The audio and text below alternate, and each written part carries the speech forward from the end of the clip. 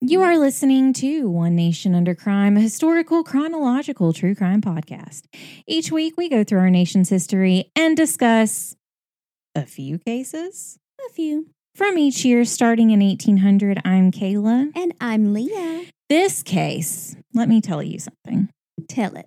I was telling Leah about this when she got here. I had a completely different case scheduled for this week. I still don't know what it is. And so I'll say this. The original case was about Elizabeth Valkenburg, and That's a fun name. she was a Black widow. So she killed her husbands, who was famously known for being hung in her rocking chair.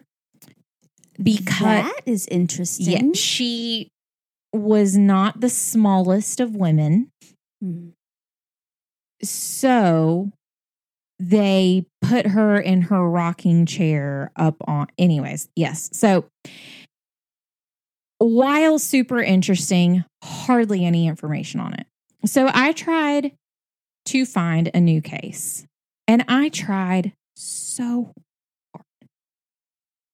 And when I say it took a good while for me to find this case, you know that's the truth.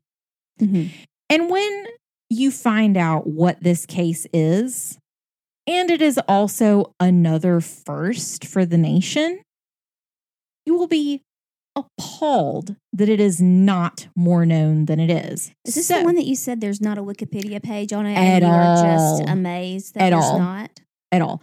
This was the one that I found a 503-page document on,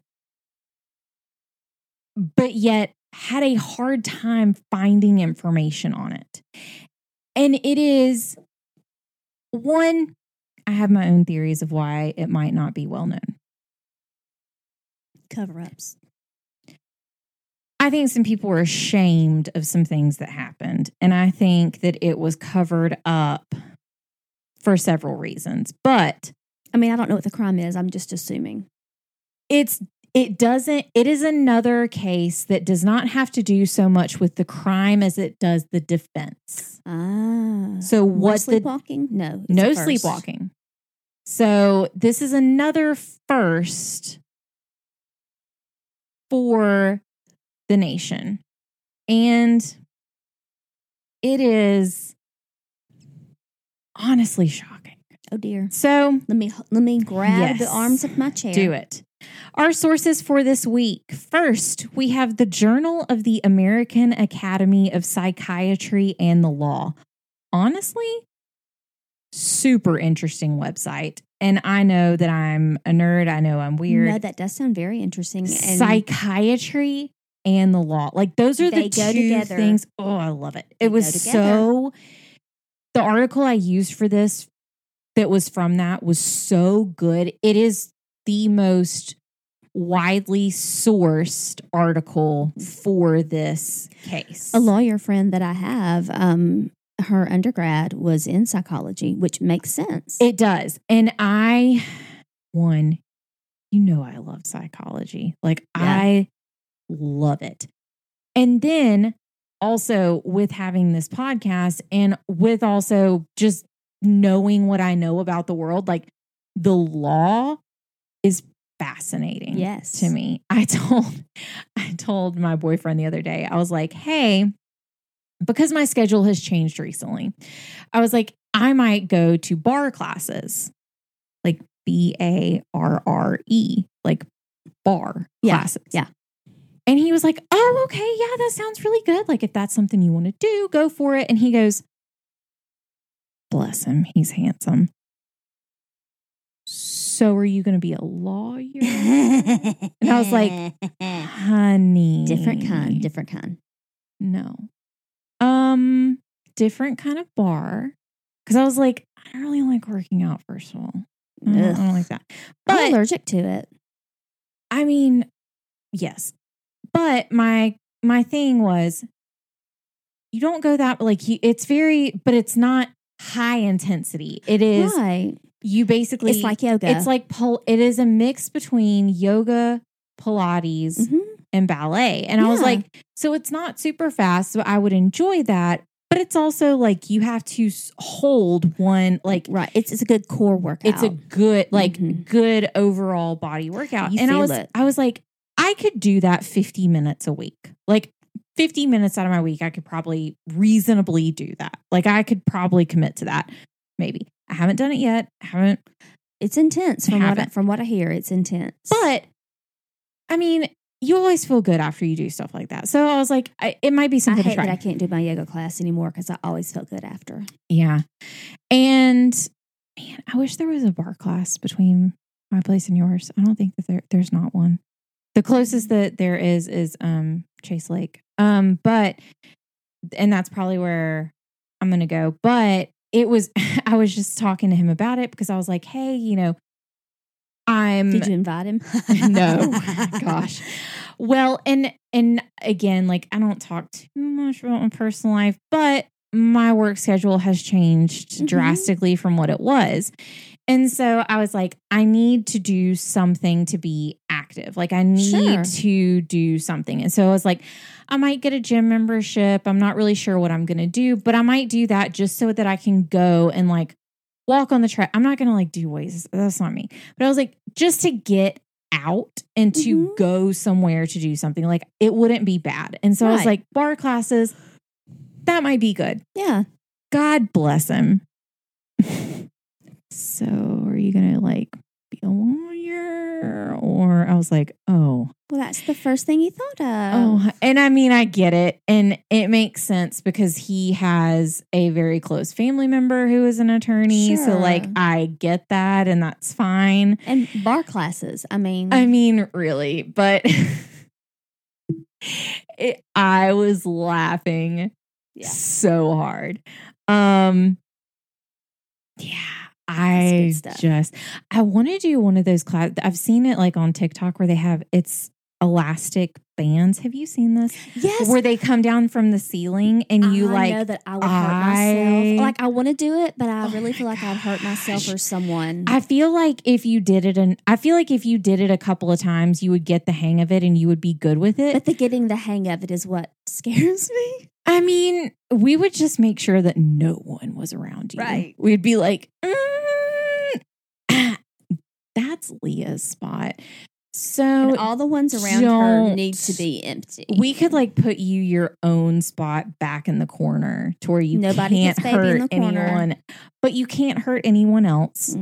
So there's that. And I wouldn't be up front so everybody couldn't watch There you go. Me. That's true. So, but yeah, those classes I've always seen and I'm like, that seems very interesting. But you're putting a lot of faith in that rubber band, that big old rubber band.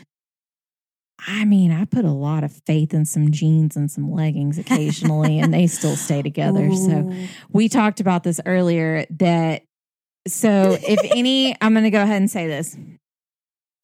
If anyone has ever fallen into the trap, you can't fall into it. You can't fall. I can tell you that.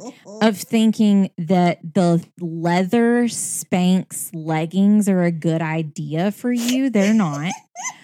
I will say this. We don't talk about weight or body. Everybody is a beach body. Everything, like, we totally understand that. We are all beautifully and wonderfully made. We understand that. I cannot stand when people comment other people on their weight. It is a triggering thing for me because if you want to compliment someone on something, compliment them on the fact that they're smart or they're beautiful or you're so kind and you're like, compliment people on the things that are constant. Don't compliment anyway. Unless it's something they've been working on. Unless it is something you are close enough to them that you are well aware that hey, doing X, Y, and Z has made this person happy, so I'm going to compliment them on what they have done. Like I have done to you. Yes. Leah has been working on her health over the past. I'm very, very proud of her. She has done very, very well.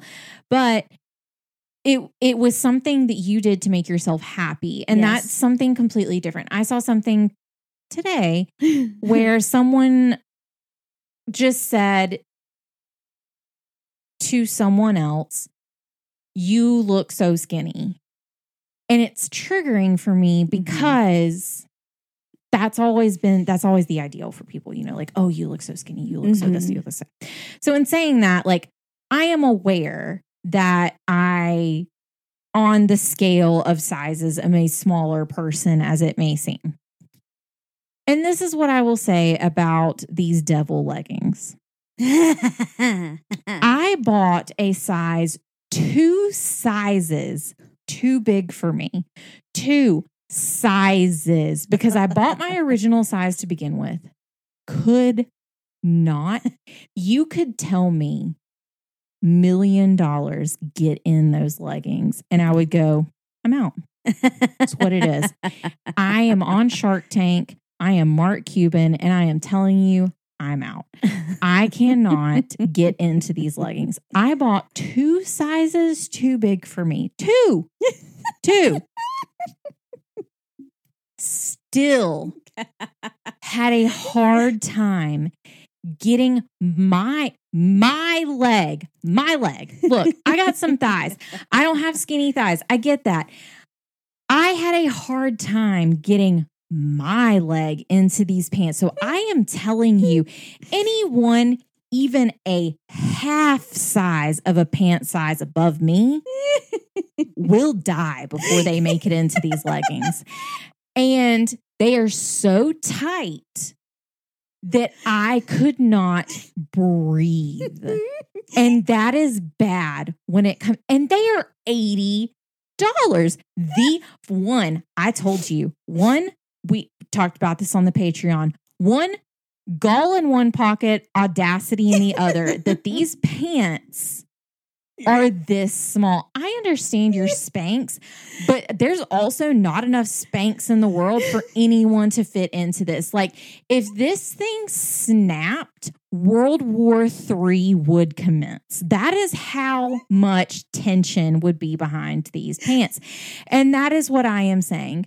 So I understand this is a rabbit hole. I understand this is a tangent. I don't even know at this point how we got onto it, because I am so worked up about these freaking Spanx leggings. All I can think of when she's telling me about this is Ross from Friends when he wears the leather pants. And I told her, I said, that is it. You have to lather yourself in Vaseline to slither your way.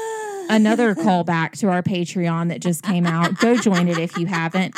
We talk about reptile dysfunction. That's all I have to say about that. And the Mummy. I mean, 2 things that obviously should be in Indiana Jones. It's honestly, I mean, you need to be a Patreon now. Brownies. It was a whole ordeal. But I am just saying, like, if I cannot, and I fully admit, I am also a person that I get very mentally, I know it's not healthy, and I try to work myself out of it. I am a person that I get very hung up on sizes. I understand. Even though sizes are not the same, which honestly should be illegal. They're not. Yes. And all pants should have pockets. All pants. Well, and if a 25 or a 26 or a 27 is a 25, 26, 27, 40, I don't care. In a size, it should be the same freaking size in another brand. I agree completely, wholeheartedly. I'm just saying that do not fall into this consumerism trap. Yes. Of Spanx leather leggings. They will only deceive you and they will only hurt you in the long run. It is an abusive relationship that you should not return to. And they're not even real leather. No. Which, I mean, fine. Vegan leather, I get it. I don't want to hurt the animals as well. However, don't do it.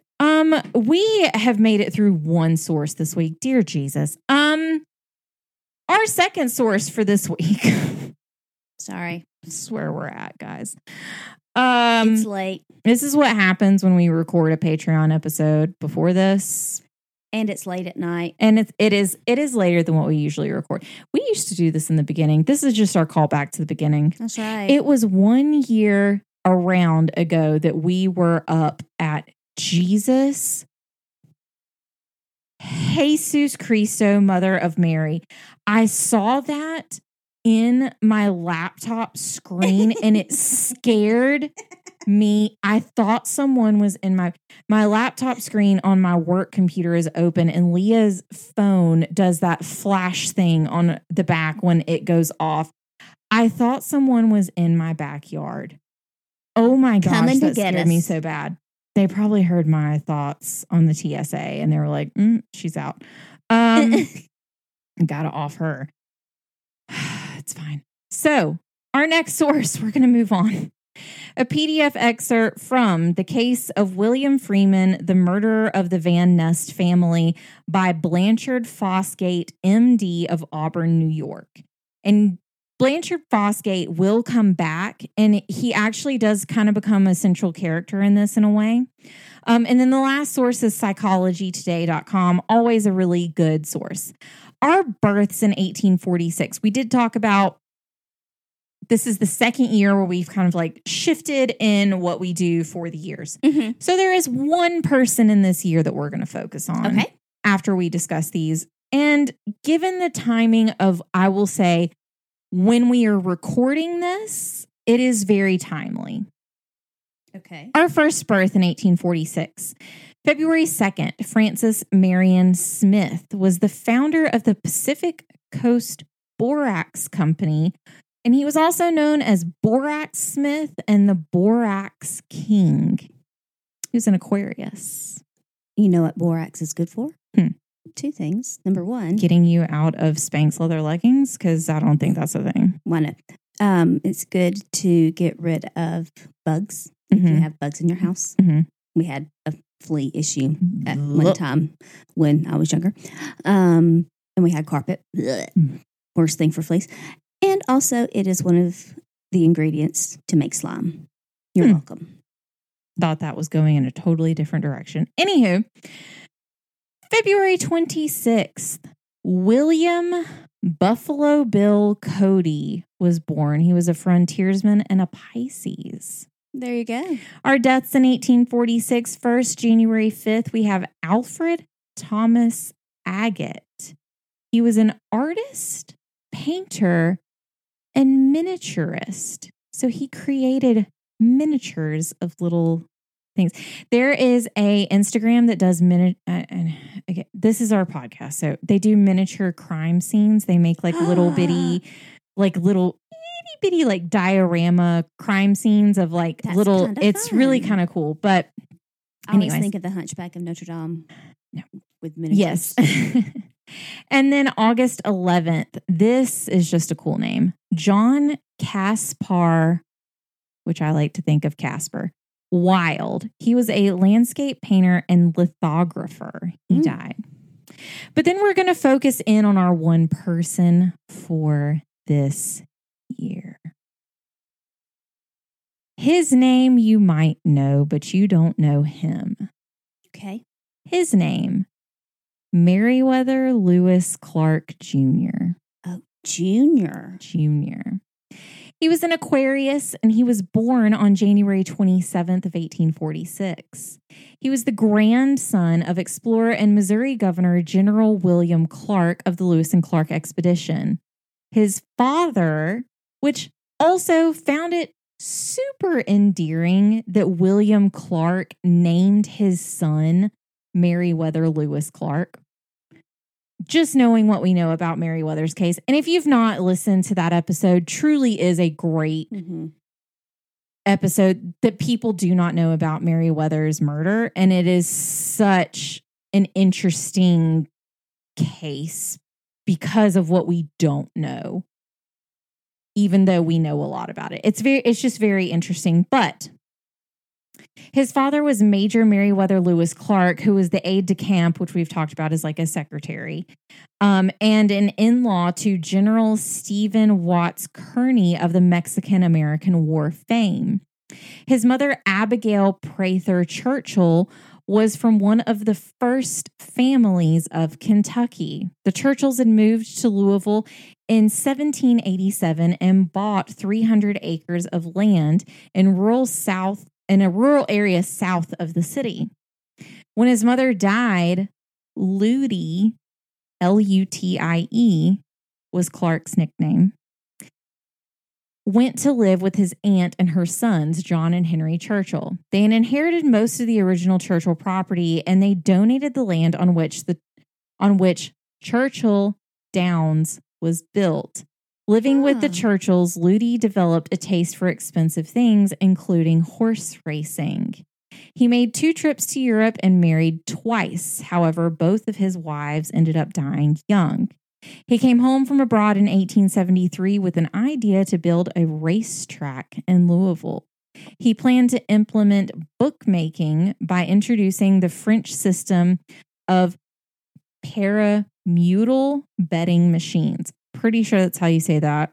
Don't know. The Churchill brothers were the entrepreneurs providing the financial backing, and Ludi was the acting president and on-site manager of what came to be known as the Kentucky Derby. When you said Churchill Downs, I know. I know what this I was like, I saw that and I was like, how no timely. way. How timely. No way. So for those of you who we do record these a little advanced, but Kentucky Derby was just last weekend. Like, just happened. And I was researching this and I was like, and a long shot won this year. Yeah. I was like, no. And who would have thought that Meriwether Lewis Clark Jr. created the Kentucky Derby? Right? It was just, it's one of those things of like, this is why I love doing this, because it's so interesting to see. There's so many things that are connected that you would never have thought would have been connected. So many. So, of course, when I found this guy, I was like, this is the person we're focusing on for this week. Yeah. So that's absolutely really cool. Ludi was said to have an impulsive and touchy personality. It is reported that he threatened a prominent breeder by the name of T.G. Moore with a gun, ordering him off the premises after having knocked him down in a dispute over boarding fees. Moore actually got a gun and shot Ludi through a door and hit him in the chest. Moore turned himself into the police, but strangely enough, no charges were brought against him. Ludi lived and later rescinded his ban from the racetrack. But that wasn't the only person he threatened with a gun over perceived insults. The Churchill brothers did not appreciate the negative publicity, and they left the track to their families. Ludi received some other land, but by the time John Churchill died in 1897, Ludi was demoted to a stable keeper at the track he had originally started. Oh.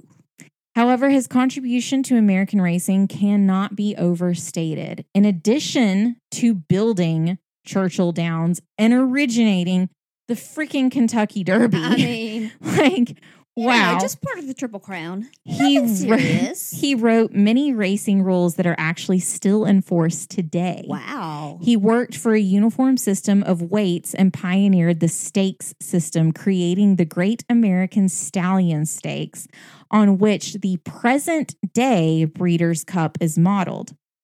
He also spoke out against allowing officials and reporters to bet on the races that they were reporting and officiating. Well, good for him. Unfortunately, Meriwether Lewis Clark Jr. It's such a long, anyways. Ludi lost heavily in the stock market crash of 1893. He began traveling from city to city working as a stable keeper, but he was terrified of living a life of poverty. And sorry, guys, a little bit of a trigger warning. He completed suicide on April 22nd of 1899. Aww. He is buried in Cave Hill Cemetery next to his uncle, John Churchill. I just thought, I saw the name and I was like, obviously we have to talk about him. Then I found out what he had done and I was like, no way. That's very cool. So cool. Meriwether Lewis Clark Jr., which now honestly makes sense of why when I was trying to look up all of the stuff on Meriwether and I kept putting Meriwether Clark instead of Meriwether Lewis, makes total sense of why stuff was actually coming up. Because there was a Meriwether Clark and a junior. So it made a lot of sense. But so we have Meriwether Lewis Clark Jr. to thank for the Kentucky Derby and by extension, mint juleps. There you go. And did you see that the winner of the Kentucky Derby this year was like, it was 80-1. Yeah. That it would win, that they would win. And I read a story on it actually. And the owners of the horse, I can't remember the horse's name. It's something Money or something, I can't remember. But the owner and the jockey, like neither one of them have ever been in like a big stakes race, and they just happened to get the spot because somebody dropped out. And the owner of the horse got this 3-year-old. So this was like the last chance for the horse to be in the race anyway. Rich Strike. I knew something about money. I was looking it up as you were talking. Yeah, Rich Strike. Yeah. It was the last chance for him to be in the race, but the owner got the horse. The previous owner, he hadn't performed well, and so there's like a certain race that they can be in, and you just kind of, if somebody wants it, they can offer and get it. And the owner that bought him wasn't able to get the original one that he was there to buy, and so he just bought Rich Strike. I mean, just kind of, it's one of those okay, I'll take this one. Yeah. And then ended up getting a last minute shot in the spot in the Kentucky Derby, and then won the whole thing. So crazy. Love it. That's love a one story of those. like that. Yeah, that's one of those like underdog stories that like, or under horse stories, I guess at this point, that people don't hear about. But it was just, the announcer was trying to look up this horse's name, did not even know the horse's name as it was coming up and passing. He's like, wasn't even on their radar. His horse is like, I'm the new Seabiscuit. Just wait. He eat my dust. I did see an article the other day that I did love, and it was a horse farm for the retired Kentucky Derby horses. Oh, I love it. And retired jockeys and like people that were in a local nursing home, like not a nursing home, but just like a assisted living, like not, a retirement community. Yes, that's about it. Yes, that's the word I was looking for. I got you, girl. They took care of the Kentucky Derby retired horses. That's awesome. And it was just the cutest story because it was like, they're all retired. Like, it was just so cute. It was such a precious story. I mean, it gives them meaning. Yeah. It gives them, something to do. It was such a cute story. But yes, so how timely. I love that kind of story. I know. And very cool that the Kentucky Derby. I know who it was started. Like, it was just insane. Like, you always wonder how things got started, but never really look into them. You're like, oh, that's cool. I wonder what happened, like how that happened. And some of the stories just end up being so interesting, which is why I'm really glad. I will say the next person that we take a deep dive into, we are getting into, me, one of my favorite, time periods that starts to crop up around this time. And it is a movement that swept the world. Not a moment, it's a movement. Yes, it is not a moment, it is a movement. And we are going to cover one person that I saw, we'll put it this way. I saw what he created, and over all the people, I was like, I don't care what anybody else did this year. We're covering him. Oh no, she's creeping me out, man. You will be creeped out. So, no, it's another me wallet made out of human skin. No, it's not that bad. Well, it's not that bad. I'll say that. I will say it's something you would not mess with, but that is all I will say about that. It has to do with bones. No, but we will get to it. It won't be our 1 year because our next episode is our 1 year, but it'll be right after that. So March 22nd of 1846. This is going to tell you exactly what we are covering this week. All right. William Freeman murdered John Van Nest, his wife, Sarah Van Nest, and their son, 2-year-old George, as well as Sarah's mother, Phoebe Wyckoff, in Auburn, New York. This case is known as the first in the United States to use the M'Naughton defense in a trial, or the insanity defense. How is there not a Wikipedia page on this? That is very surprising. How? The first time, and we'll talk about it later, but this is the first official time in court records that the insanity defense was used. And we'll go into M'Naughton and all this other stuff. So we are going to take a deep dive into exactly what the M'Naughton defense is. And M'Naughton is spelled several different ways. It's spelled McNaughton. It's spelled, but most commonly, if you look it up, it's M''N''Aghtn.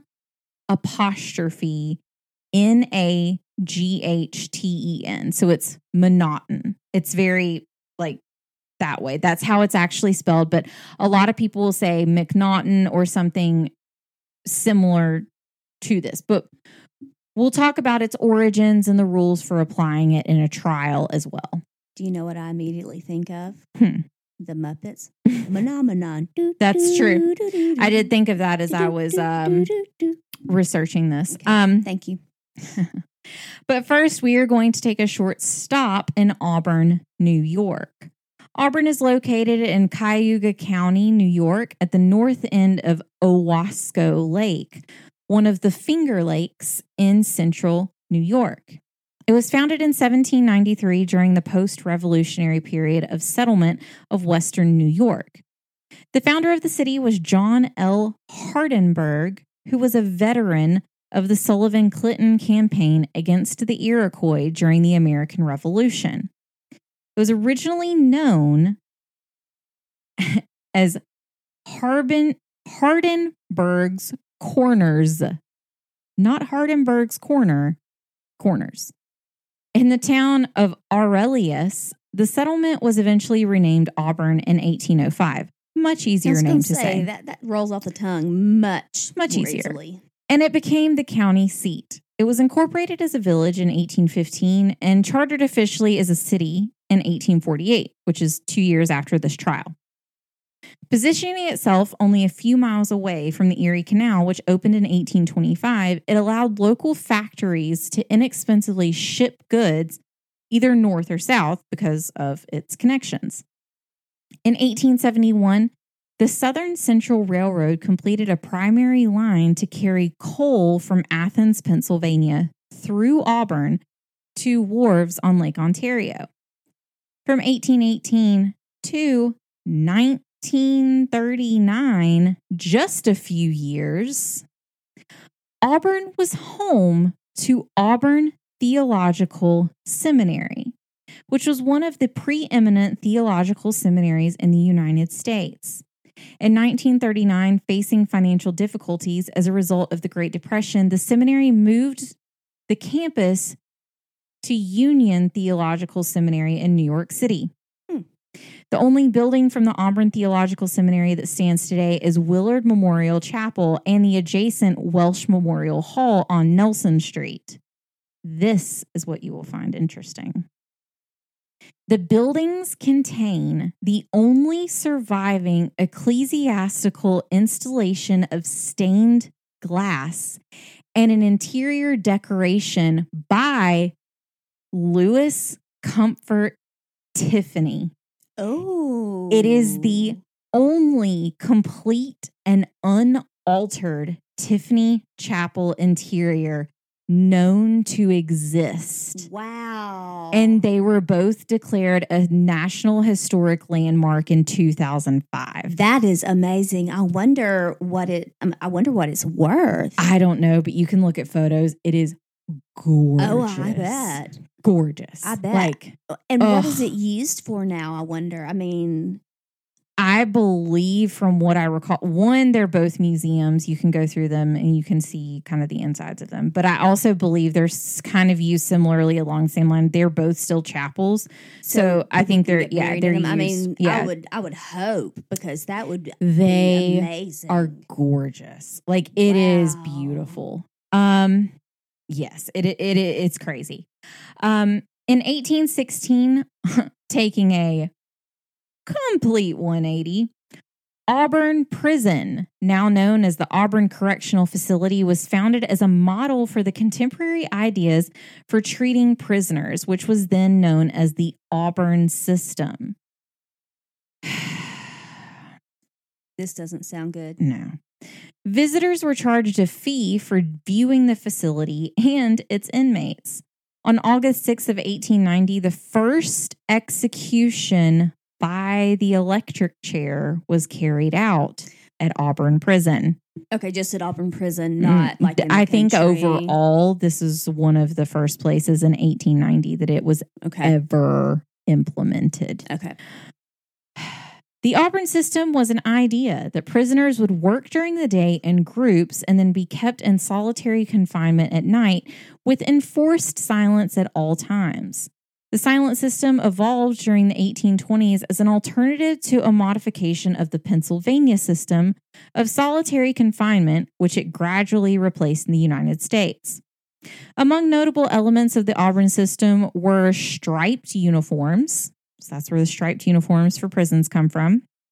Silence and lockstep, which is marching in a very close single file line in such a way that the leg of each person in the line moves in the same way at the same time as the person in front of him so that their legs stay very close. So it's like almost like your legs interlock. Right. Like a caterpillar. Like a centipede, like that. So that's how they were forced to walk through the building at all times. So now are they supposed to be completely silent while they're working as well? It just said enforced silence at all times. Which not okay. I have my own feelings. I mean, if the silence is enforced, like when it's lights out, I can see that. It says at all times. Another characteristic of the Auburn system, or I put this in quotes specifically, quote, community activities. It's not the community activities that you would think. During specific times during the day, the prisoners had tasks to perform, such as making nails, barrels, buttons, furniture, and other common household items, which is apparently a community activity. Not what I would consider. They did it as a group. Yeah, not what I would consider. John D. Cray, who served as a deputy warden at Auburn Prison, demanded the prisoners be completely silent to take away the prisoners' quote sense of self. He believed that once this was taken away, the convicts obeyed the warden's wishes more easily. During the 1840s, the prison began to produce silk using silkworms in trees. The Auburn Correctional Facility was the first prison to profit from prison labor. And I just put, not great. Yeah. I will leave it at this, and I will just say this. I have a very large problem with for-profit prisons. Now, if they're self-sustaining, that's one thing. Correct. If you are self-sustaining, that is one thing. I have a problem with for-profit because I believe if you are for-profit, then your desire to, let people out on probation for minor drug charges is probably going to be low because you need money, bring that money in. So that's just me.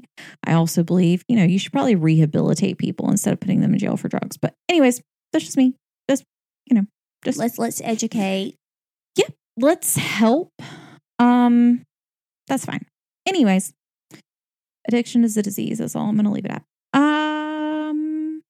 Yes. So. I agree. It's insane.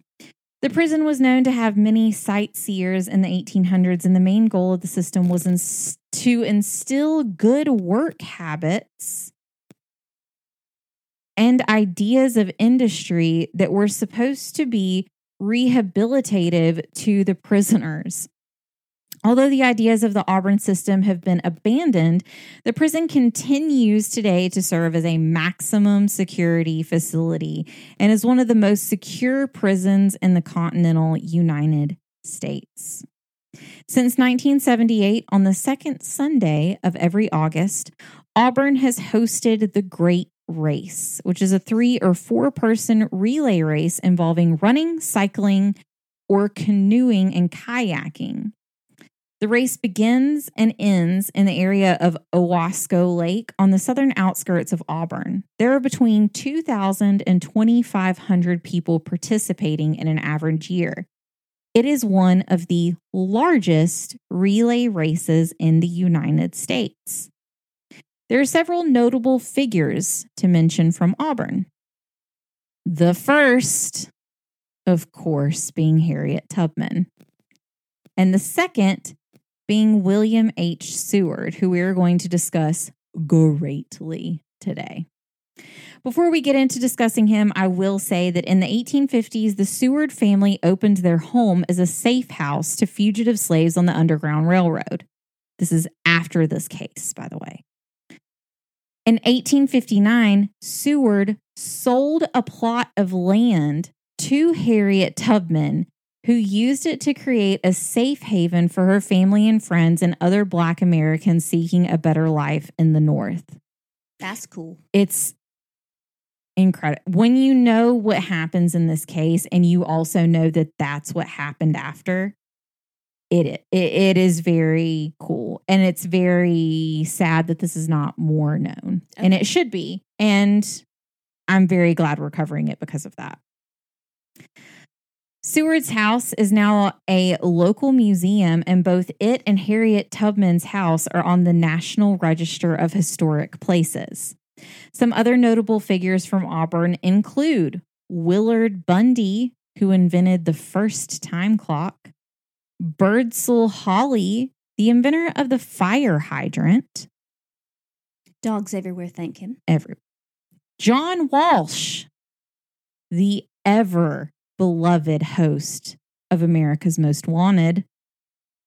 And this will be Leah's favorite person, Annie Edson Taylor, the first person known to survive a trip over Niagara Falls in a barrel.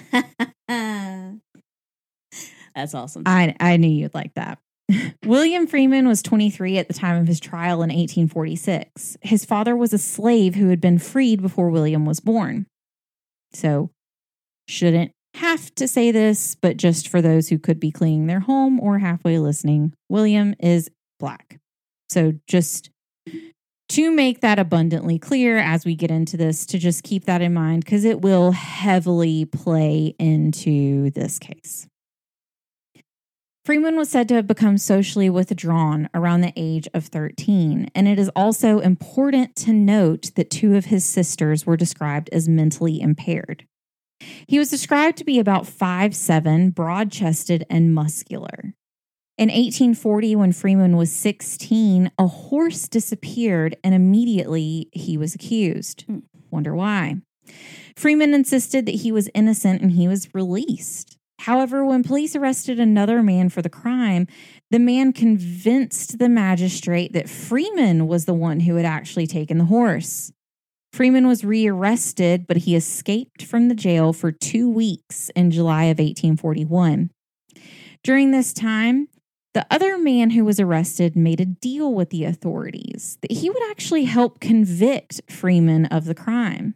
That's despicable. Because of this, Freeman was convicted at trial and sentenced to the state prison at Auburn for 5 years for grand larceny, while the other man received an award for perjury, which we've discussed. Perjury is lying on the stand.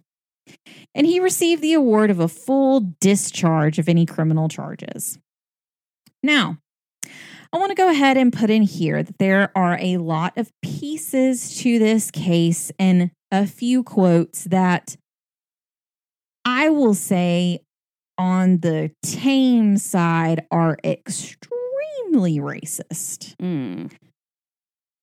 I have cleaned them up, and there are certain words that, while not completely in the realm of being abhorrent, it sits on the line a little bit too close for me that I will not use. I'm with you. And some of the things that are said, and I'll point them out, don't worry, are so despicable and bigoted that I've told you this before. I think there are some things that happen or some things that just occur in this world that my mind genuinely cannot comprehend. Like my mind, I think it is a defense mechanism of my brain that just says, nope, we reject that. Like we can't even process that to emote on this topic. And I think this is kind of one of those things, because to me, like, some of these things are so egregious that it doesn't make sense to me to say some of these things out loud. So, in saying that, while Freeman was in prison, he did not adapt well to his new surroundings, and he continued to insist that he was innocent and he had nothing at all to do with the crime. In 1841, he got into an altercation with someone who was only listed in the system as a tradesman. Freeman suffered a major head injury that was said to take away a good majority of his hearing. The tradesman attempted to defend the severity of the injuries by stating, and this is the first quote in the line of quotes that I are not okay and physically will have a hard time saying and did have a hard time researching. Just say that. A black man's hide, this is a direct quote. A black man's hide is thicker than a white man's, and I meant to make him feel the punishment. Oh. I put people, period, are, period, garbage, period. I mean, just making sure that's abundantly clear. Wow. Over time, Freeman's hearing continued to get worse, and he became obsessed with proving his innocence and continually disgusted at the treatment he was receiving. You think? I know. He finally finished his sentence in September of 1845. He was collected from the prison by his brother-in-law, who later described him as deranged when he picked him up. His brother-in-law said that he became obsessed with payback for his imprisonment. Dr. Blanchard Fosgate, who I mentioned at the very top as one of our sources, who I said would come back, and he'll come back at the end as well. He was the doctor for the prison, and he actually examined William Freeman before he was released from prison. And Dr. Fosgate described his condition as, quote, he left prison conscious of the injustice he had suffered and had invited an idea that he was entitled to pay for his time. The sentiment cannot be eradicated from his mind, and on several occasions he applied for a warrant against those whom he supposed liable. Remuneration with him was the one idea. On March 12th of 1846, Freeman made his way towards Owasco Lake, armed with a common butcher's knife and a cane with a blade attached to the lower end. Honestly, a little bit of a callback to our Patreon episode. I was going to say, I just thought about familiar. that. He noticed a few houses nearby, and after surveying them carefully, he selected the residence of the Van Nests. It was there that he murdered John Van Nest, his wife Sarah, and their 2-year-old son George. He also proceeded to attack Sarah's mother, Phoebe. Phoebe was able to injure Freeman's hand during the attack, but while she had originally survived, she did later die from her injuries. Freeman made sure to enter every room in the house and to make sure that no one else remained. He then went out to the stable, took a horse, and ran away from the scene. All of this took place in a matter of 5 minutes to kill those 3 people, injure the mother, and leave. And check the entire house to make sure no one else was there. Goodness. Yeah. So, just 2 days after the murders, he was apprehended and identified by eyewitnesses. He was kept in the county jail where he awaited trial. The town was outraged by the senseless murders of the family. It is also important to note that the argument was likely an outrage that a prominent white family was murdered by a black man who was the son of a freed slave. I am not someone who subscribes to the white savior complex of, we're here to whatever people may believe. I just truly believe that you have to point these things out because it's important to point them out, because I'm sure that was, I'm sure there were a lot of words thrown around that led to the outrage of this, and we will continue to see that. The trial was officially set for June 1st of 1846. This is where William H. Seward steps into the case, and we talked about him before. He sold land to Harriet Tubman, and also later after this case opened his home to the Underground Railroad. Honestly, just didn't know him as a personal person. Just seems like a gem. Just me. Yes. But Seward practiced law in Auburn before and after his 2 terms as governor. Oh. And before becoming Secretary of State for President Abraham Lincoln. Ever heard of him? I think we do like this. Draws a conclusion, right?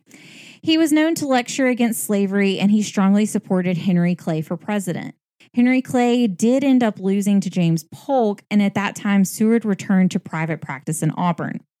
He was a strong supporter of the idea of specialized facilities for persons with mental illnesses, and he accepted cases pro bono to help these types of defenses. Again, think we might like him. Like him even more, yeah. There are some things that kind of allude to the fact that he could be problematic. I'm not going into those things at this moment. I'm saying, based off of what we know from this case, seems like a pretty chill dude. Because some people's idea, right. Right. We don't know what his ideas of places for people with, correct mental deficiencies. I am just saying, benefit of the doubt from what we know.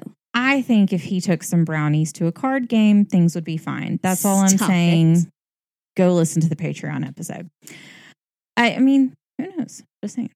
One of these cases that he took pro bono was William Freeman's. Seward appeared in court and immediately entered an insanity plea and requested a trial by jury.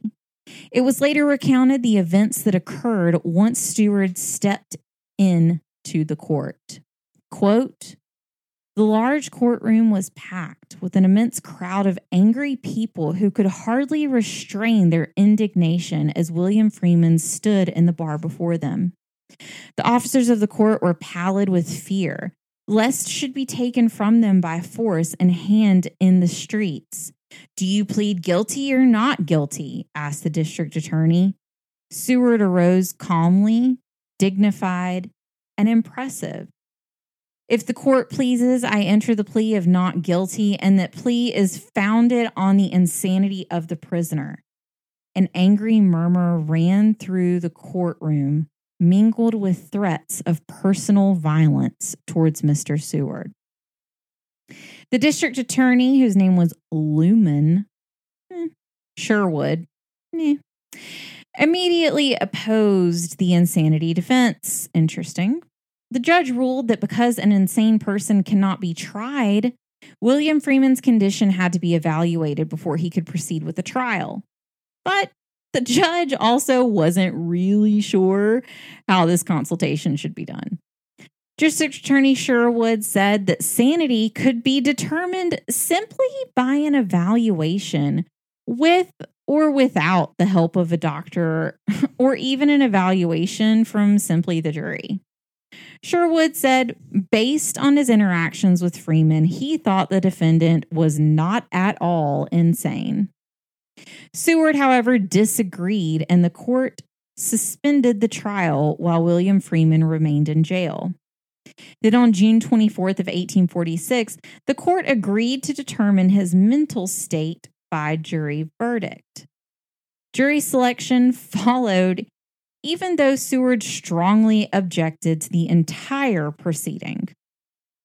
The trial itself would be bifurcated. Do you know what that means? I do not. Good. We haven't discussed what bifurcation means previously, so this is a good time to just do a brief summation of what bifurcated means. When you hear it, you'll probably have heard what this is before, but not known what it was called. Simply, this means that the trial is conducted in 2 stages. The common division is to determine liability or guilt in the first stage, and then damages or penalties in the second stage. So first, the determination has to be made if the defendant was presently insane.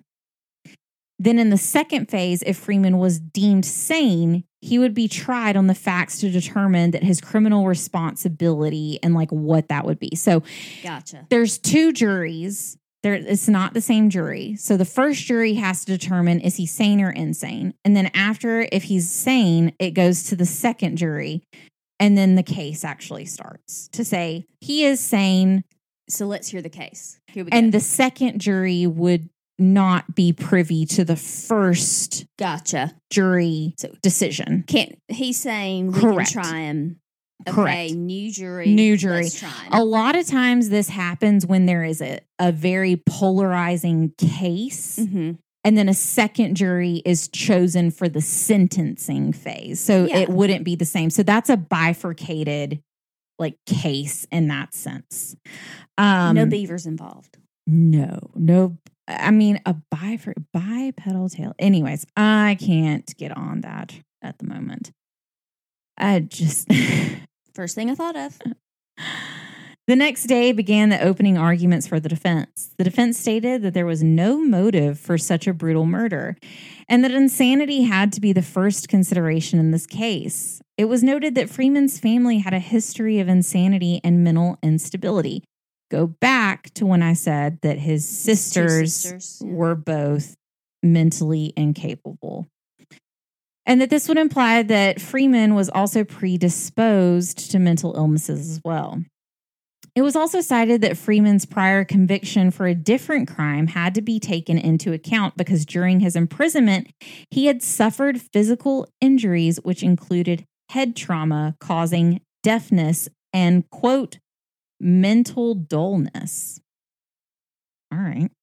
District Attorney Sherwood opened for the prosecution, and he did not regard the issue of insanity as exclusively medical in nature and said that doctors should not hold the controlling opinion in such a matter. I said, okay, so who should? Is this just popular opinion? Because, I call people crazy. Moving on. He argued that a common man with sound capability and judgment could easily determine insanity through simple physical personal observation. So a man. A common man. I bet a white man who owns land, I bet. I feel as though this is probably accurate. He also said that this common man could easily do this with the same proficiency as a doctor. Duh. Anyways, I put, this doesn't seem accurate. Something's not right. One of these things is not like the other. It is most likely the reason Sherwood was pushing so adamantly on this point is because Sherwood was looking for a death sentence. And to be able to hand down a death sentence, it was stated that there had to be some form of premeditation, which would involve sanity. Sherwood put forth that Freeman had planned the assaults of the Van Ness family and that he had specific weapons to do so and a specific time that he would arrive. However, one thing that I have not mentioned yet is there wasn't really a question as to whether Freeman committed the criminal act, only whether it was proper to move forward with trying him in court. He wasn't denying it. There was never a question of if he did it. So that's very important to point out in this case. Seward was able to obtain medical expert opinion on Freeman's mental state, but the prosecution had also gathered experts for their side as well. They were to testify in both phases of the trial on competency and guilt. Interestingly enough, many of the observations about the defendant's capabilities and deficits were the same on both sides, while the interpretations were wildly different. That's interesting. Dr. I believe it's Amariah Brigham. It's Amariah, Amariah. So that's what I'm going with. He testified for the defense that he had examined Freeman several times in the weeks before the trial. Dr. Brigham noted that the defendant's limited intelligence in conjunction with the severe beating he received in the prison earlier left him deaf. The doctor went on to ask factual questions related to the court and its proceedings, but Freeman was unable to answer them. While he would respond, his answers consisted of, "I don't know," or he would simply say, "a horse," when referring to his previous case. It was also noted that he sometimes inappropriately laughed during the evaluation, and whether he was laughing at the proceedings or whether it was just a nervous laughter was never really ascertained in this case. Dr. Brigham asked Freeman about the charges against him to see if he understood the wrongdoing in murder. He said the defendant was unable to actually understand him despite multiple attempts of speaking to him. The doctor then asked if he understood what being sentenced to death meant, or simply the meaning of being hanged, as well as whether he had been, quote, crazy in the past. Freeman replied that he went crazy in prison after being struck by a board. Dr. David Dimon was the physician brought in for the prosecution, and he examined Freeman on 6 different occasions and concluded that he was not insane, but it was based on Dr. Dimon's definition of insane. His definition stated that there had to be, quote, some derangement of the intellectual faculties or of the passions, either general or partial. The judge then told the jury, quote, the only question for you to determine is whether he is at present insane. If insane for any cause or upon any subject, he cannot be tried on the indictment. This is where the difficulty came in for the jury, because no one could actually give a firm definition on what the term of insanity meant. Yeah. This did not work well in favor of the defense, and the jury was in an 11-1 impasse in favor of insanity. The judge was obviously frustrated and restated the charge and said that the question was whether the prisoner knows right from wrong, and if he does know right from wrong, then he is considered sane. This will come back to bite him. The jury then determined that Freeman was, quote, sufficiently sane in mind and memory to distinguish between right and wrong. Seward immediately objected, and the court overruled him. Freeman was considered fit. However, the events following raised questions. And it was noted, quote, after the indictment, the district attorney, in a very loud tone of voice, asked the prisoner if he demanded a trial upon the same, to which the prisoner answered no. The prisoner was asked if he had counsel, to which he replied, I don't know. The prisoner was then asked if he was able to employ counsel, to which he answered no. His Honor, the circuit judge, then directed the clerk to enter the prison's plea of not guilty. So he said, no, I can't obtain counsel when his counsel is standing directly beside him. So he cannot understand what he's saying. Right. Or what's being asked of him. Nope. Like he doesn't know how to answer the questions because he doesn't understand the questions. Because this was a bifurcated jury, that means that in the second portion, a new jury was chosen. Prosecution and the defense attorneys gave very long opening arguments citing previous cases of insanity with wildly different standards. There were 72 witnesses for the prosecution and 36 for the defense, with a total of 17 physicians. The range of expert testimony included theories of psychopathology, including genetics, child development, psychic trauma, physical injury, and phrenology. And phrenology is basically the study of the shape and size of the cranium, and it's alleged indication of character and mental ability based on the size of someone's skull. One of our cases we had. Yes. We talked about that because they took the skull to the Smithsonian to take a look at it. Yes.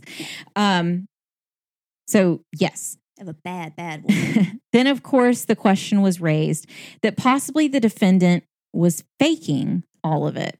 Because why not? Oh. The co-counsel for the defense argued for a broad definition of insanity and cited Isaac Ray's writing, which is exactly what happened in the M'Naughton defense in 1843. You may ask yourself, Kayla, what is the M'Naughton defense? I'm glad you asked. In 1843, England, a man named Daniel M'Naughton attempted to assassinate the British Prime Minister who he believed was conspiring against him. Does this sound familiar? Because this is very similar to the trial that preceded the attempted assassination of Andrew Jackson by Richard Lawrence in 1835. One of my favorites. And while insanity was used as a defense at Richard Lawrence's trial, it was not used in such a way to be determined as one of the actual uses of insanity as a defense. Due to Daniel M'Naughton's mental state, the court acquitted him and it established the M'Naughton rule or the M'Naughton defense. The House of Lords, which is the upper house of Parliament in the United Kingdom, delivered the following explanation of the rule. Quote, that every man is to be presumed to be sane, and that to establish a defense on the grounds of insanity, it must be clearly proved that at the time of the committing of the act, the party accused was laboring under such a deficient of reason from disease of the mind as not to know the nature and quality of the act he was doing, or if he did know it, that he did not know he was doing what was wrong. This meant the defendant is to be found not guilty of an offense if at the time it occurred his mental disorder was so grave as to, 1, interfere with his ability to know or understand the nature of his criminal behavior, and then 2, to have compromised the defense's ability to know or understand the legal or moral wrongness of his behavior. So you have to determine, 1, that he's insane, and 2, he didn't understand that what he was doing was wrong. That is what makes an insanity plea. The two-pronged rule that was established in England then became a legal standard for the insanity defense in the United States as well. In this case of William Freeman is the first time that this defense was actually used, which is why this is America's first M'Naughton defense, which is insane that there is no information on this anywhere. That is very crazy. Now you see why I was like, why can't I find this? This is like history, history making defense, and I can't find it anywhere. Interesting. According to Psychology Today, conducting an insanity evaluation and then forming an opinion on a defendant's state of mind at the time of the crime is among one of the most complex tasks a forensic psychologist faces. Today, the M'Naghten or insanity defense is recognized in Australia, Canada, England and Wales, Hong Kong, India, the Republic of Ireland, New Zealand, Norway, and most of the United States, with the exception of Idaho, Kansas, Montana, Utah, and Vermont. While these states do disallow the insanity defense, they do allow defendants to demonstrate that they are not capable of forming intent to commit a crime as a result of a mental illness. So they can't say that they were insane. They can say that they were not capable at the time to commit a crime. Like, they didn't know that their mental state, they couldn't actually commit the crime because of their mental state. It's very confusing. I mean, didn't have time to go into it. Basically plead insanity, but not plead insanity. Exactly. Okay. Back to the case. Verbiage. Yes, it's very confusing.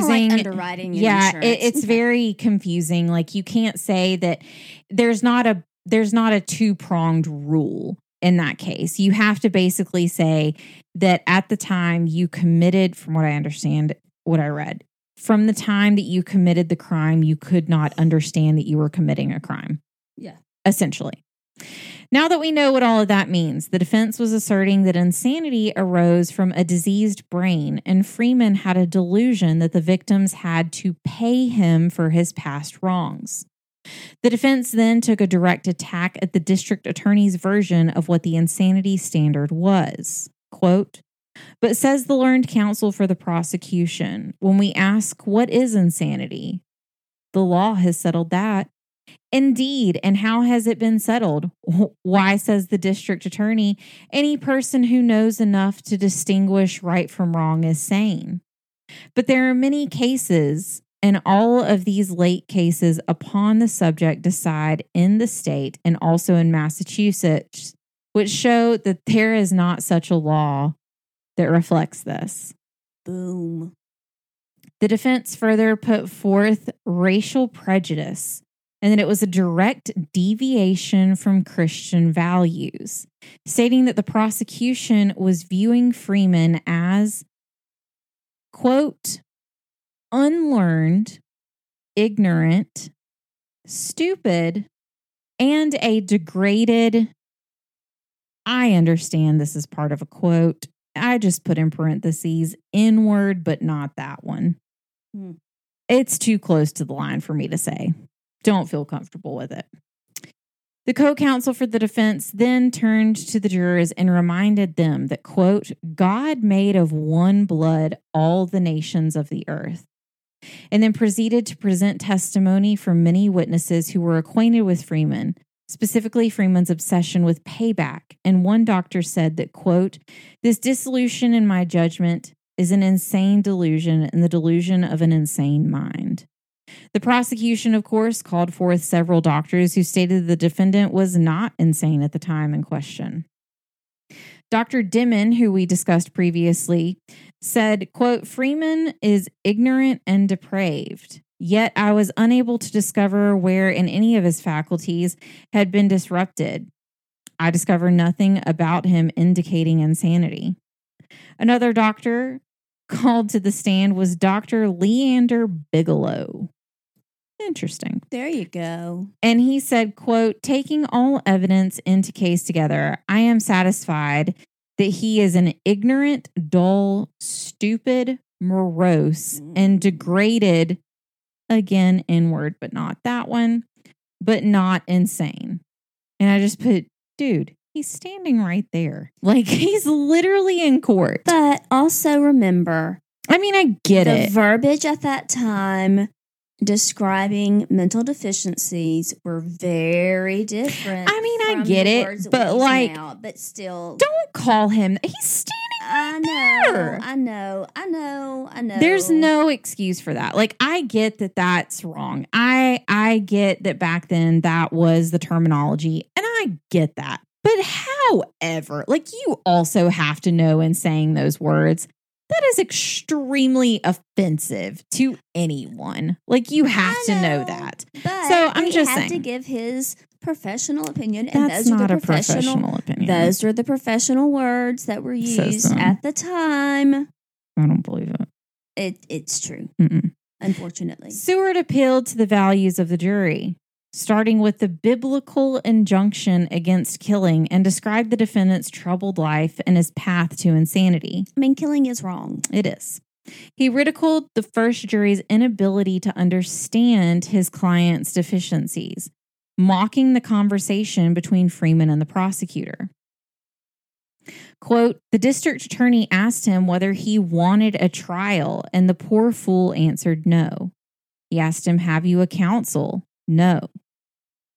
And they went through the same mockery, and he stood before the court, silent, motionless, and bewildered. Poor guy. Seward's argument was for the jurors to set aside racial prejudice and to extend to the defendant basic Christian values.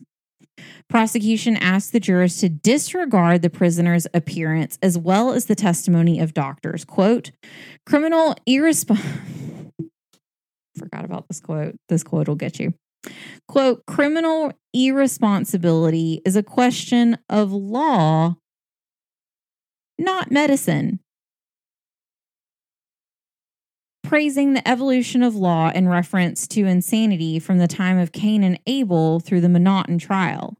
He stated a standard for insanity in a criminal case was, quote, incapacity to distinguish between right and wrong in regard to the particular act committed, or an inability from disease to resist the commission of the act.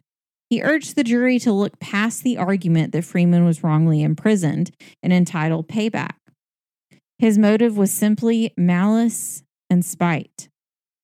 The prosecution went on to praise Dr. Brigham's medical credentials, but then said, quote, he is as profoundly ignorant of law as he is familiar with medicine. And I just put, so then aren't all of the doctors that you called to trial also ignorant of the law? I mean, moving on. The prosecution concluded that uncontradicted facts, quote, show beyond the possibility of doubt that Freeman knew he was doing wrong and had full control over his actions. Judge Whitting asked the jury with deciding on the law applied to the murder and insanity. He recalled the dual test of knowing right from wrong from the Monotone rules and having sufficient use of reason to control one's passions. A local paper recalled the tension in the community during the jury deliberations. Quote, the courthouse was surrounded by an immense multitude of excited people, ready to shout the cry, crucify him, crucify him. It is more than probable, had the jury failed to convict Freeman, the jail would have been stormed and the poor wretch hanged in the streets, and perhaps the personal safety of Mr. Seward also endangered. The jurors took hardly any time to convict Freeman. Sentencing was set for July 24th of 1846, and during it, Judge Whitting attempted to have a conversation from the bench with William Freeman. This is their conversation. Judge, you have been tried for killing Mr. Van Nest. Do you understand that? Prisoner, don't know. Judge, we are now going to sentence you. The jury say you killed him. Do you know what I mean? Prisoner, I don't know. Judge, do you hear what I said? Do you know what I mean? You've been tried for killing him. Do you understand that? Do you know that? The jury say you're guilty, that you did kill him. Do you understand that? Prisoner, I don't know. Judge, do you know who the jury are? Those men who sit along there? Well, they say you did kill him and that now we are going to sentence you to be hanged. Do you understand that? Prisoner, yes. Judge, have you anything to say against it? Anything to tell me about it? Prisoner, I don't know. Despite the interaction, William Freeman was sentenced to death and returned to the jail. Seward immediately put forth a motion for an appeal. Attorneys Seward and Wright submitted a 27-point bill of exceptions listing errors committed during various phases of the trials. The appellate arguments were heard November of 1846. The New York Supreme Court announced a decision in January of 1847 with Justice Beardsley, cool last name, writing for the court. He began with the rule, quote, "No insane person can be tried, sentenced to any punishment or punishment for any crime or offense while he continues in that state." The decision relied on the English case of the M'Naughton rules, and it was noted that New York statute did not set forth a method for determining insanity. The justice said that ordinarily there are no grounds to reverse a judgment in a preliminary trial, but he made an exception here because Judge Whiting used the single criteria of knowing right from wrong in the competency phase, and the court was wrong in determining the insanity, and therefore the judgment was defective. That makes me happy. Well, don't get too excited. Well, I get. The judge then quoted the M'Naughton rule and said that distinguishing right from wrong at the time of the act was the correct test for jury instruction. Quote, "Partial insanity is not necessarily an excuse for crime. If it were, it would afford absolute impunity to every person in an insane state. The act must be an insane act and not merely the act of the insane person." The justice concluded that it was wrong for the trial court to have restricted the defense's expert testimony in the guilt phase. The decision was to overturn William Freeman's conviction, granting him a new trial under New York's new insanity standards. But let's not get too excited. The retrial was expected to begin in March of 1847, but Judge Whiting visited William Freeman in jail and found he was not physically fit to withstand trial, even though he still left him chained to the wall in the jail. Dr. Fosgate, who was the doctor who I cited and who also checked him out before he left the jail the first time. This is the same doctor who is also evaluating him now. Dr. Fosgate reported his condition from the jail, noting that Freeman's hearing loss was nearly total at this point. Sorry, this is kind of gross. I get it, but it has to be said. He had pus coming from out of his ear, and his vision was severely deteriorated by this point. The doctor also diagnosed him at this time with pulmonary tuberculosis. A phrenologist, L.N. Fowler, examined Freeman in 1847, concluding that he had imperfect brain development and an unbalanced mind. In August of 1847, William Freeman's chains were removed, and he died 6 days later. Post-mortem examinations, including 2 phrenological assessments, were supportive that William Freeman's brain pathology was completely consistent with insanity. And that is America's first M'Naughton defense in the trial of William Freeman. That poor guy. It is really, obviously murder is bad. We've discussed this. Like that, I get that. I also, there's a lot I also could, this is 13 pages of notes, guys, 13. And there's so much more I could have included to go along with the case and to go along with the M'Naughton rules. But we just simply did not have the time to go into all of it. I hate that a family was killed. Yes. That is horrible. It's horrible. It is abhorrent, honestly.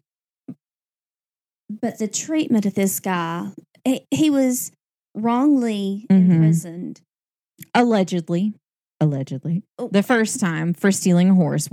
He says he was wrongly imprisoned. Again, we don't know. We cannot speak to that. However, he proclaims that he was innocent. With the authorities to help get him. I agree. That sounds like some dirty dealings to me. It does. It does. They were as I have heard someone say in cahoots. Oh, yes. Not in cahoots, but in cahoots. They definitely were. I will say that yes. And then for someone to beat him, It makes me think of Shawshank Redemption. Oh, so the first night that they came in, they were all betting on who the first person would be, and then they find out that the guy died. It is because he was beaten so severely. And that's what it reminds me of too. Yeah, it's super unfortunate, but and yes, all of this is unfortunate. Obviously, murder's bad. We've discussed this before.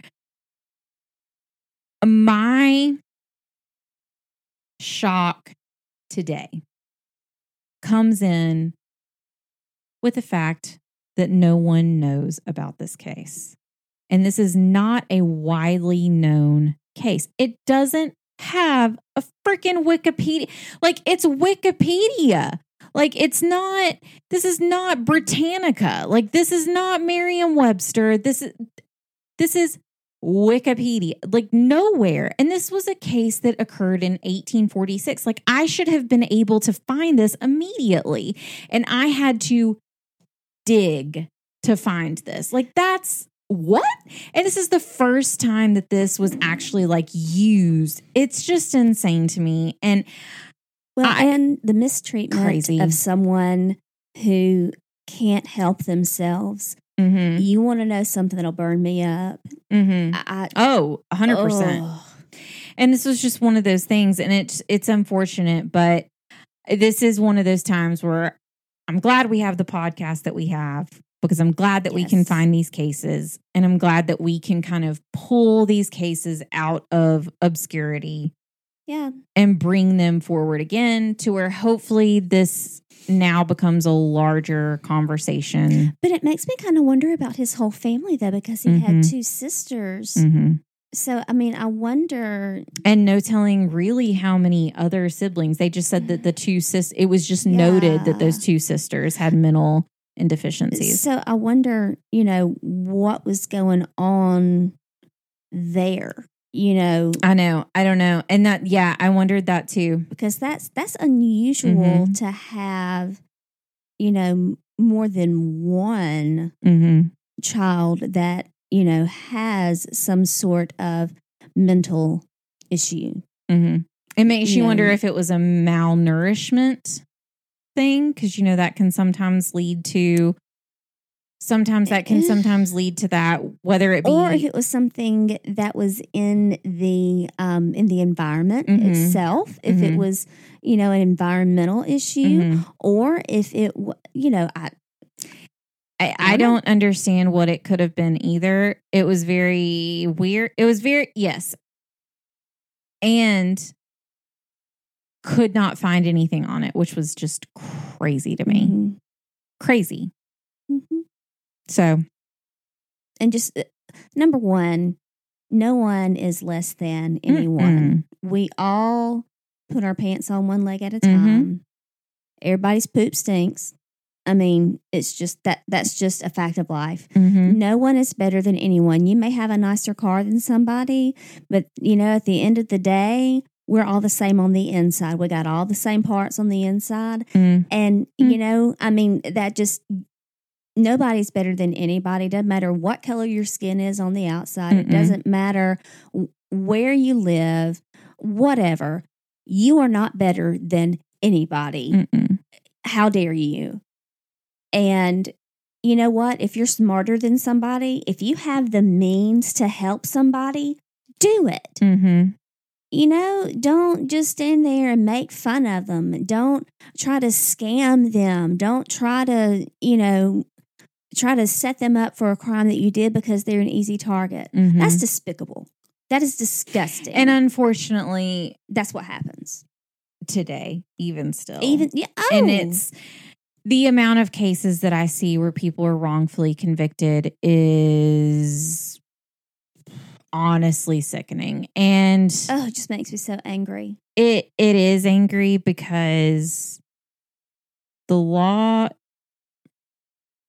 while the law is the law, and just as there are good people and there are bad people, there are good lawyers and bad lawyers. There are good police officers and bad police officers. While we greatly appreciate in every profession. Exactly. In every profession. While we greatly appreciate the sacrifice of our law enforcement, we also understand that not everyone does their job with the same pure intent as others. All first responders. Exactly. And public servants. And to see some cases where it is just, I mean, I can't think of the word at the moment, but just intentional is the word I'm looking for, where it is intentional to frame, not even frame someone, but in cases that you see where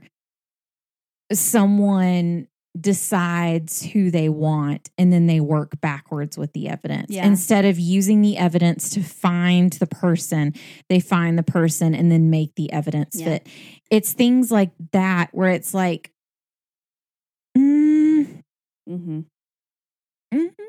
like, there's so many times where that is seen.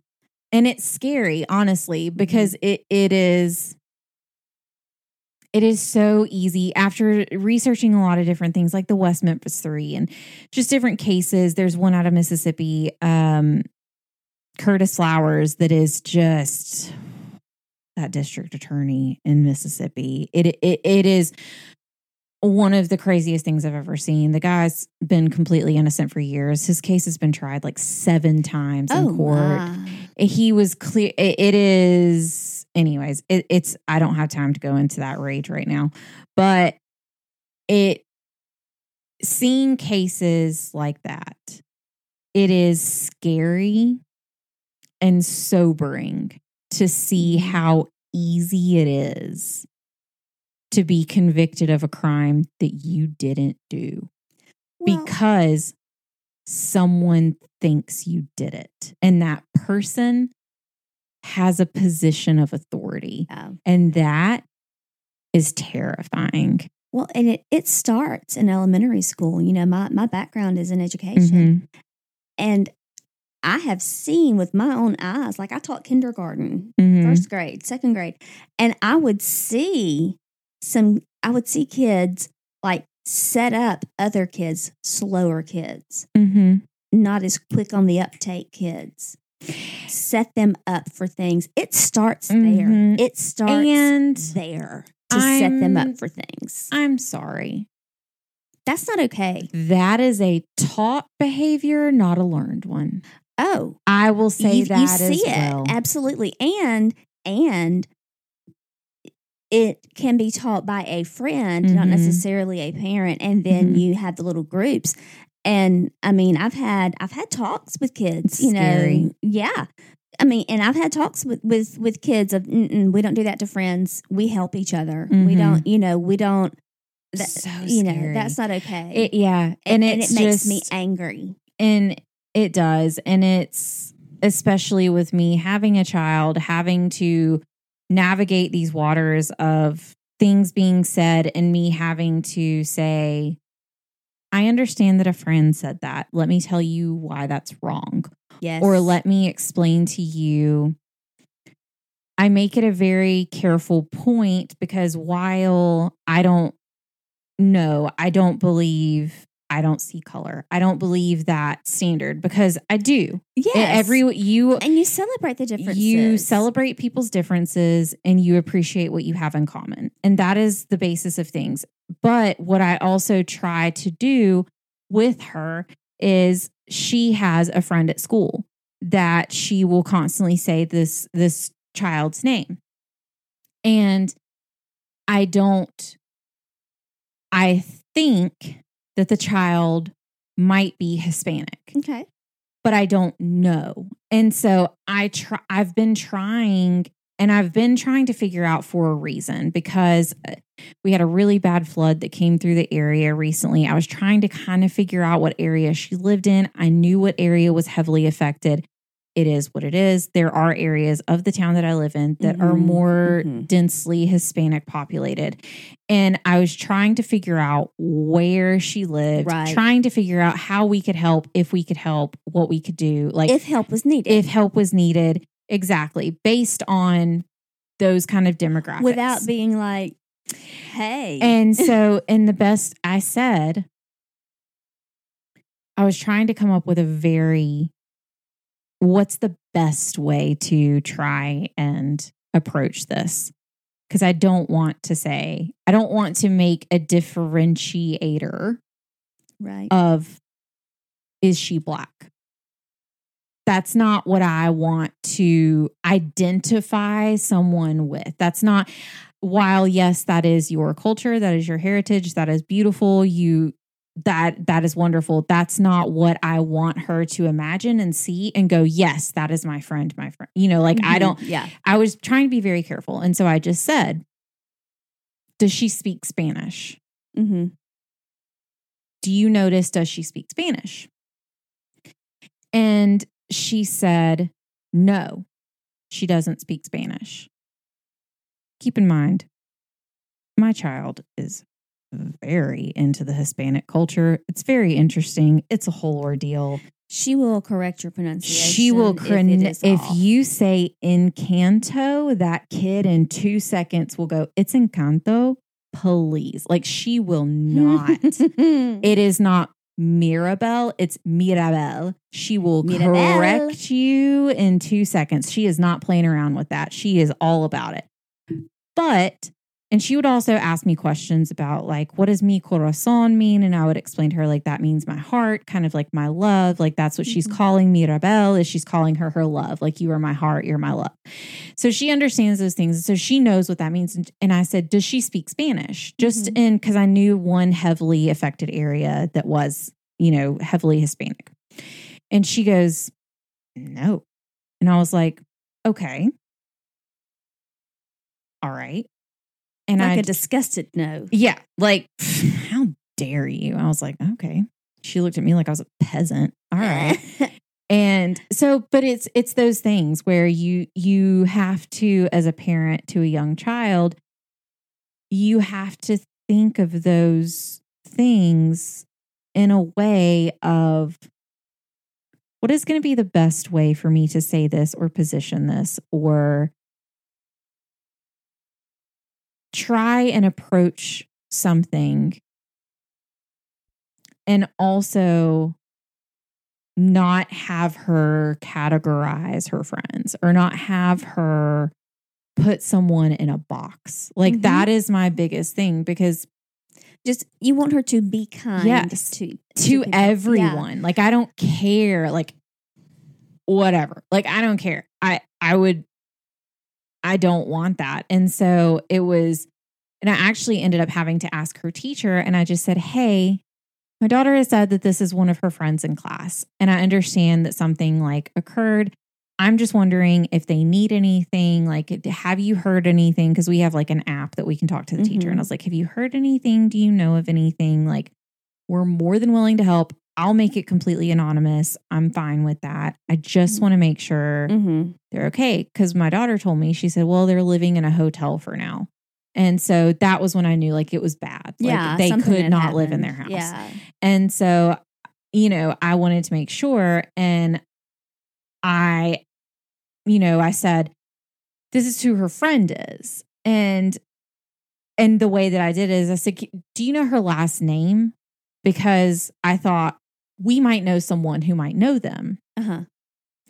And she told me her last name, and I was like, I'm not really sure. And so, I just told the teacher, I was like, hey, if she needs anything, please let us know. Like, I'm more than happy to help. I don't mind. I'll make it completely anonymous. It doesn't matter. Like, this is my daughter's friend. I just want to make sure that her I want to help if we can help. Because God bless Ellie. She was like, I mean, our house is big enough. And I went, oh, sweet honey. love. And she goes, the house down is, and this was at a time where, yes, that my child, I am not claiming that I have done any of this. All I will say is she has the purest heart.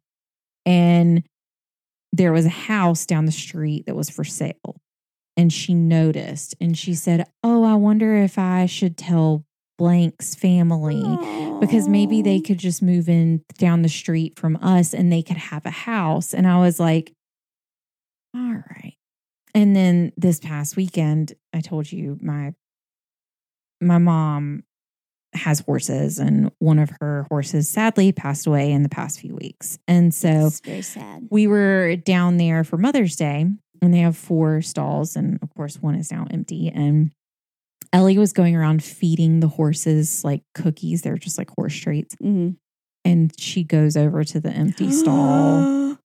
Was it the first time she's been there since that happened? And she went over there but she knew it wasn't a thing where she didn't know. Right. She just went over there and she was like giving a cookie to an invisible horse and talking to it. And she was like, here's a cookie for you, Lady Mac. And it was did like, your mama die? Oh, my mom was like, I was like, oh my gosh, this is the cutest thing I've ever seen in my life. And my mom was like, oh, well, that's good. She can have a cookie in heaven. And Ellie goes, she's a ghost. She's your child. There's my kid. There she is. So there's that to leave you with your week.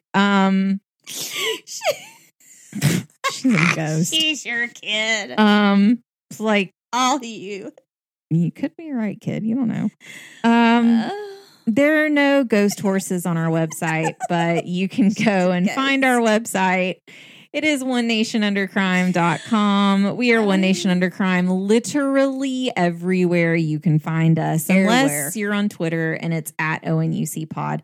Go find us on Patreon. You can hear our Patreon episode this week. Trust me. The reptile dysfunction. It is all you would ever hope for and more.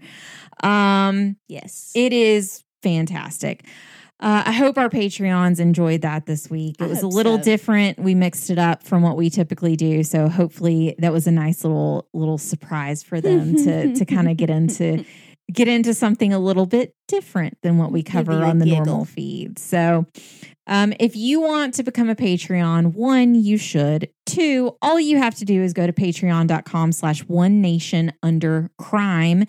There are several different tiers to choose from, and you can choose your own tier as well.